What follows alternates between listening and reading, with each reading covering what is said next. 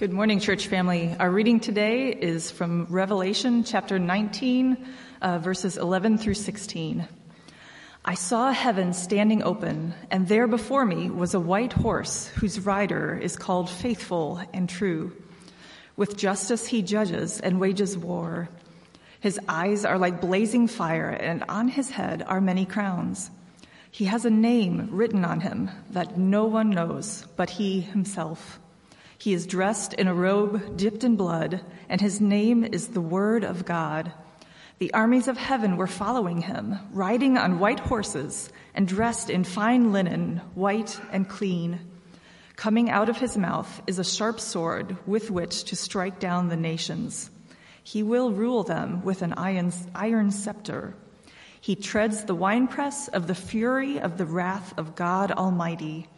On his robe and on his thigh he has this name written, King of Kings and Lord of Lords. This is the word of the Lord. Thanks be to God. A persecuted minority always needs hope. Key figures emerge historically among persecuted minorities, and they inspire hope. You may remember these words, I have a dream, given to a persecuted minority by Martin Luther King. What you probably sometimes forget is that the entire book of Revelation is a message of hope to a persecuted minority. A persecuted minority of Christians, written by John, who was himself in exile. Written to people who all over the Roman Empire were persecuted and routinely losing their lives. But the book of Revelation, the passage read today, and all of the chapters in the book of Revelation are not just, as you know, to the persecuted minority in first century Rome. They're words for us. Now, we may not consider ourselves to be a persecuted minority. As a matter of fact, I would not suggest that we are. We happen to be in a majority culture. Yes, we may face trials, a variety of sizes and shapes, but overwhelming persecuted minority? No. Having said that, I will contradict myself. But yes. Why are we a persecuted minority? Not because we're under the heavy boot of Rome. The reason we're a persecuted minority is because the prince of the power of air is active in our world wherever we go. And that prince of the power of the air presses down on us. In our already not yet existence, we feel the pressure of a persecuted minority that follows Christ when many other people do not. So when we come to Revelation chapter 19, what I'm entitling the final battle, what we find are some stirring, maybe disturbing images. Consider Revelation chapter 19, verses 1 through 10 before we arrived for our reading this morning. It talks about Babylon, the city that is being destroyed. If you look at the book of Revelation, you realize that Babylon is a metaphor. It's not the place called Babylon. It's not necessarily a place called Rome. It's not necessarily a geographical location. Instead, Babylon is symbolic of the world, the flesh, and the devil. In Babylon, according to this revelation of John, materialism happens to be the god of the world. In Babylon, financial gain, profit, is achieved on the backs of the poor. In Babylon, what is real is not eternal. What is real are things. In Babylon, the words of Jesus make no sense. What words? The words, don't store up for yourself treasures on earth where moth and rust corrupt and where thieves break through and steal. But instead store up for yourself treasures in heaven where neither moth nor rust corrupts and where thieves don't break through and steal. The entire movement of the world in Babylon, which is still our world, is against the saying of Jesus. There's another image in this story of Babylon, this metaphor for the world. The word is whoredom, the whore of Babylon. Now, we may quickly revert to thinking of sexual ideas. That's not really the point. Sexual immorality is inappropriate, but that's not John's point. John's point is this: whoredom is seeking pleasure in the wrong place. Whoredom is substituting what is fake for what is real, which is true love.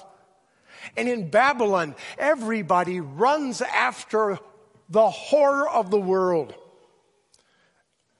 the material that will never satisfy, the power that is actually evil, the greed that creates your prosperity.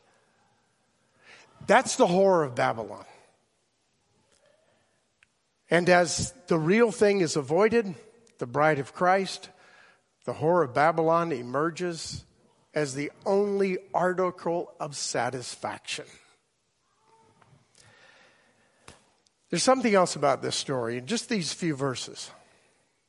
Whenever the final battle comes, whenever the final judgment is declared, there is rejoicing. Rejoicing. There's an image of the 24 elders bowing down and shouting, hallelujah, hallelujah to our God. Hallelujah to the one who comes to save us. Hallelujah to the one who has the mighty sword in this final battle. Hallelujah. There's something else that brings out their hallelujah. And it is this: for all of history, says John, the prophets and the servants of God have been persecuted and martyred. The blood of the martyrs is seen in the book of Revelation. Murderers, shall we say, absolutely taking the lives of those who follow Christ just because they did. And so the rejoicing is that that has come to an end. No longer do they fear murder, that is, the martyrs. There's something else about this image that's really odd. If you didn't see it, let me describe the disparity. Here is the Babylon, the whore of Babylon, being destroyed, going up in smoke, and right next to it there is a banquet. The banquet of the Lamb. There's a celebration, the wedding supper of the Lamb. Does that seem an odd contrast? It strikes me that way. But it's not so odd when you realize that the celebration is the end of evil. The celebration is that a new kingdom is dawning. The celebration is that the King of Kings, the Lord of Lords is here. It's the marriage supper of the Lamb. As I read it this week, I couldn't help but think of Psalm 23, which all of you probably know by heart. Remember that phrase? He spreads a table before me in the presence of my enemies. Right in the middle of the chaos and the evil and the murder, God says, no more.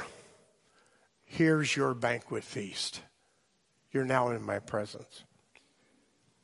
There's another stirring image that's in this passage. It's a rider on a white horse. Riding a white horse has always been symbolic of conquerors. And the one riding this white horse judges, and makes war against evil.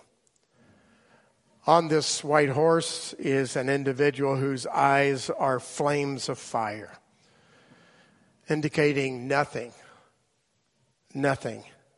is hidden from his sight. On this horse sits a man whose head has many diadems, many crowns, symbolic that this king is the king of all kings over all the earth. Every crown is his crown. On this horse is a man who rides with a name that only God knows. God's secret name. And on this horse rides a man whose robe is dipped in blood, with the winepress of the wrath of God. It is the Word of God, Jesus Christ. His armies are wearing white linens, which are symbolic of righteousness. And he and the army are doing battle against Satan, against evil. There's a sword that comes from his mouth that strikes down the nations. As a matter of fact, all this imagery we sometimes look at and we think, oh, that's the book of Revelation. Yes and no. It is the book of Revelation. But it's also images from apocalyptic Jewish literature for centuries before the book of Revelation. In other words, in this apocalyptic literature, which is too numerous to name, these same images appear. This same figure, not with that name, appears. This same figure comes and conquers evil. This same figure delivers the people of God. I hate to put it this way, but John's revelation is nothing new. John's revelation is a reminder of what we've already seen in the books of Ezekiel and Isaiah. It's everywhere. That God is going to judge in the end. And the final battle is coming. It's all over the Old Testament, all over Jewish apocalyptic literature. And in case you rush to the conclusion that it's just an Old Testament theme and not appropriate for the New Testament, it's in the New Testament as well. We sometimes get queasy with the notion of the final battle and God's judgment and a robe dipped in blood. And in my interpretation, the robe dipped in blood is a sign that God is going to settle all accounts in a judgmental, even violent way at the end of the age. Again, I know plenty of theologians, not as many as others, who are queasy with that. And in my opinion, they do mental gymnastics and twist themselves into pretzels trying to figure out a way not to embrace this. And they say things like, this is not the way of Jesus. How could we ever embrace violence as a part of the final end? There's probably a number of you who have read this account and different interpretations, and I respect that. But I just wanted you to know I don't agree. To put it another way, I think it is what it is. I think that Jesus Christ comes to judge with an iron rod, and his name is King of Kings and Lord of Lords. What about the Beatitudes? What about turn the other cheek? What about the love of God? What about the crucifixion when we're called to take up our cross and follow him? All true.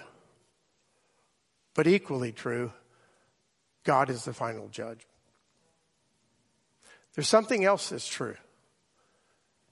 What we learn in the scripture could be summarized with these words. Vengeance is mine. I will repay, says the Lord. So when I dip my robe in blood, I'm out of line.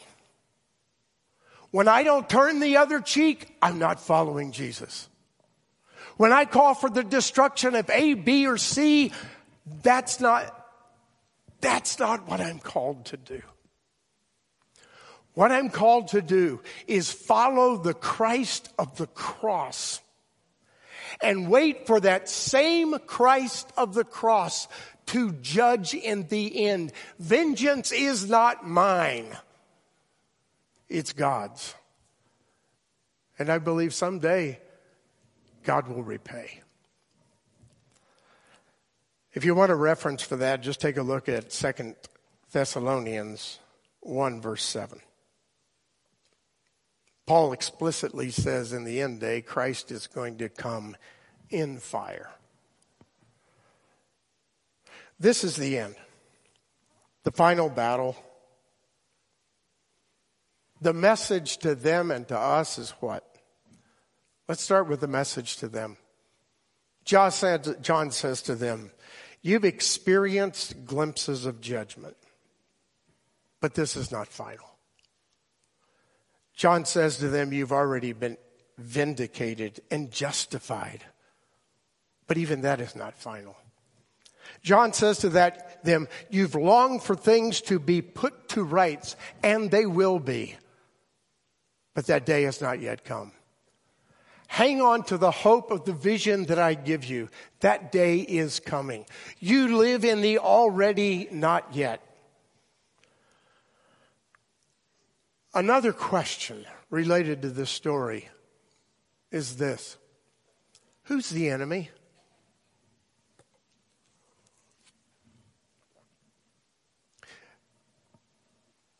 Are the enemy the people who haven't yet accepted the good news about Jesus? No. You know who the enemy is? Satan. Satan. It's very direct. When the battle is engaged, God is destroying the work of Satan. When the battle is engaged, the author of sin and death who introduced the idea in the garden is taken to task. When the battle is engaged, the wicked who have been killing, murdering the church are collateral damage, no doubt. But the principal figure in the battle is Satan himself. The object of God's wrath is not those who have tried and failed. The object of God's wrath is not those who need mercy. If it were that, we'd all be in trouble, right? Every one of us would fall short of the glory of God. And every one of us would experience the final judgment of God. But that's not this story. This story is about the defeat of Satan. The defeat of sin and death. Why? Because sin and death crush, damage, twist the creation that's beautiful that God has made. That's what sin does. There's no such thing as sin itself. It isn't an entity. It's a twisting of what is already good. And God says, no more. Eventually, the final battle will put an end to that twisting. And the only way it will is when the enemy of our soul is destroyed. You know what the final battle is? It's deliverance from tyranny. When I think of final battles, when I think of war, I can't help but think of deliverance from the enemy at the end of a major conflict. And the way the citizens of a nation who are delivered just raise their hands with shouts of joy. I can't help but think about contemporary images in the Ukraine when cities that were under the oppression of an oppressor are now liberated, and their shouts of joy. When the battle is finally over, and it will be, here's what will happen. We'll have slavery from sin and freedom to serve. When the battle is finally over, the idols that distract us from God will be crushed, and there will be no more temptation. When the battle is over, we will move as one from greed to generosity. When the battle is over, we will move away from lust and towards true love. When the battle is over, we will move from war to peace. There's an image that predicts this end, and the image is that those who have made war will take their spears and they will beat them into plowshares. When the battle is over, the instruments that should be for good will be turned into good. The destructive activities will be replaced with creative practices. That's what the end of the battle is all about. What about now? What about where we live right now? Well, we live in the already, not yet, don't we? We already have been given freedom in Christ. That is true. We now have the ability to follow in a way we could never have done before because of the presence of the Spirit in our lives. We've been given freedom. That's true. But not completely. Already Jesus is Lord over the whole earth, over all creation. But not everyone accepts it. So already, but not yet. What is the not yet? It's true that Christ is King, but it's not been acknowledged. What else is the not yet? It's true that we've been delivered from the power of sin, but we still struggle with our old nature. Think of Romans 7. What is also true of the not yet? Because we're fighting daily in the already, not yet, a battle with principalities and powers. Think of Ephesians chapter 6. Put on the whole armor of God. We're already there, but not yet. The message of Revelation is beautiful. It begins this way. John says, I was in the Spirit on the Lord's day. I was a persecuted minority in exile on the Lord's day. And no matter what the circumstances of my life, I still had the Lord's day. And I still had the presence of Christ. And I still had the perspective concerning the real world. I was in the presence of the Lord on the Lord's day. And I had a vision about the future. And I want to give it to you. There's a struggle, John says. I know that. It's because we're not there yet. But there's a day coming when the final battle will change everything.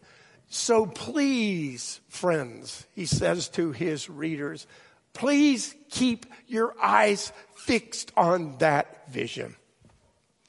Keep your eyes fixed on Jesus, as the book of Hebrews says, the author and perfecter of your faith. No matter what you're going through, keep your eyes fixed above to what is real.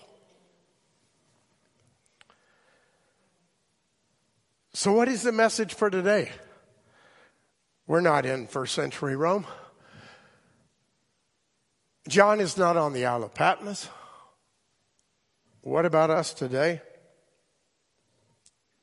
I guess I lead with questions. Are you feeling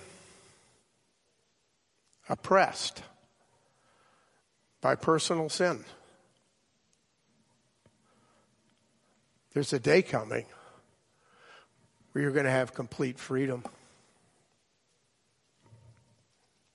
Are you burdened by circumstances of life that are the result of sin? There's a day coming when you're going to have complete freedom.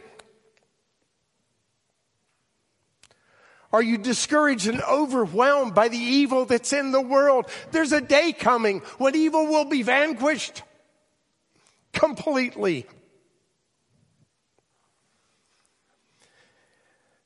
I've got good news for you.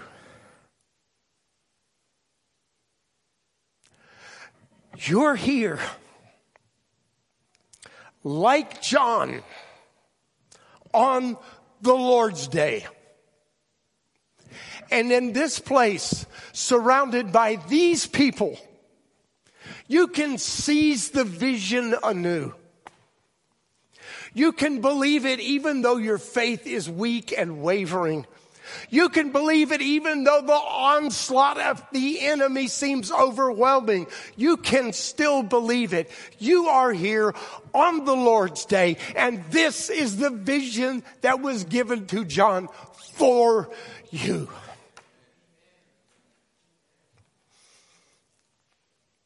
You're here with people who are experiencing the same life.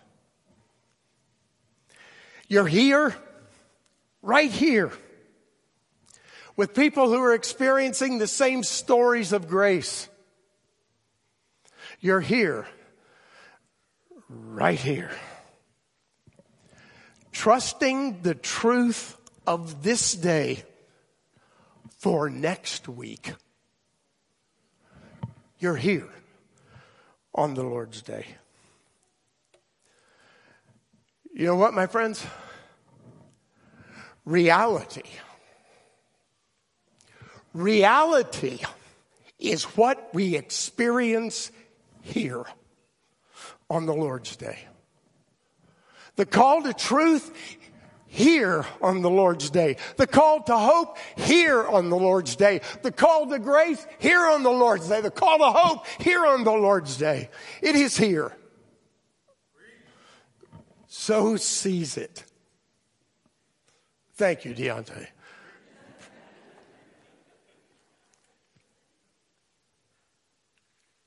But here's my final word.